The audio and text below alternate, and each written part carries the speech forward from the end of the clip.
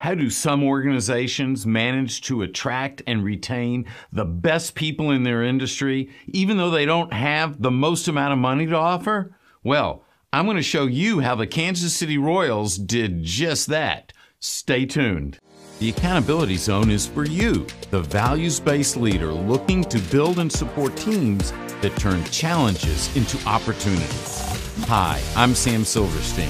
In each episode, we take a look at the tactics and strategies that enable people and organizations to pivot and gain a sustainable competitive advantage through accountable leadership. Thanks for spending some time with me today. Now, let's get started. Recently, Major League Baseball held their annual spring draft. Now, normally the draft is 40 rounds, but this year with the pandemic, they reduced the draft to just 5 rounds. And after the 5th round, all the rest of the eligible players were literally free agents. They could sign with whoever they wanted to sign with. And a team could only offer a maximum signing bonus of $20,000, which means a clean, level playing field with all the teams. No one could offer more. Now, logic dictated that most of the top-tier players would sign with the large city teams like the New York Yankees or the Boston Red Sox or the Los Angeles Dodgers, because in those markets there would eventually be more money, there would be more marketing, there would be more PR and press opportunities. But guess what? It didn't go down that way. The Kansas City Royals far outpaced everyone in signing top-tier players from this free agent market. Why? Because Kansas City was committed to their players.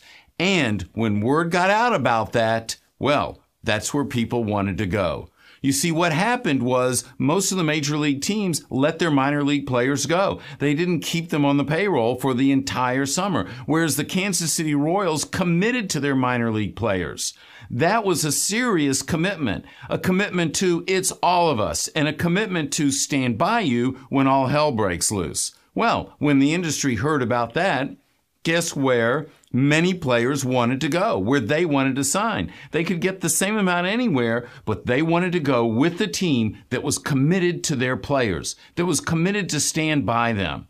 It's the same way in all businesses. You build relationships through commitments. And 2 of those relational commitments are to stand by you when all hell breaks loose and a commitment to it's all of us. When we as leaders build those type of commitments with our people, then we build loyalty. They want the organization to succeed. They want to recommend working there to their friends, their families. They would not want to leave. And you start attracting the best.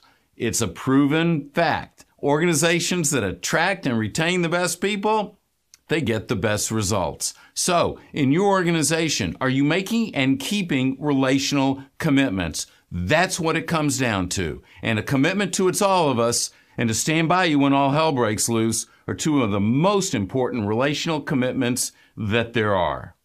I want to thank you for sharing this time with me. If you like this video, share it with other value-based leaders. And be sure and subscribe. Give us a thumbs up and click on the bell so that you'll get notification the next time we post a new video. I'm Sam Silverstein, reminding you that accountability is the highest form of leadership.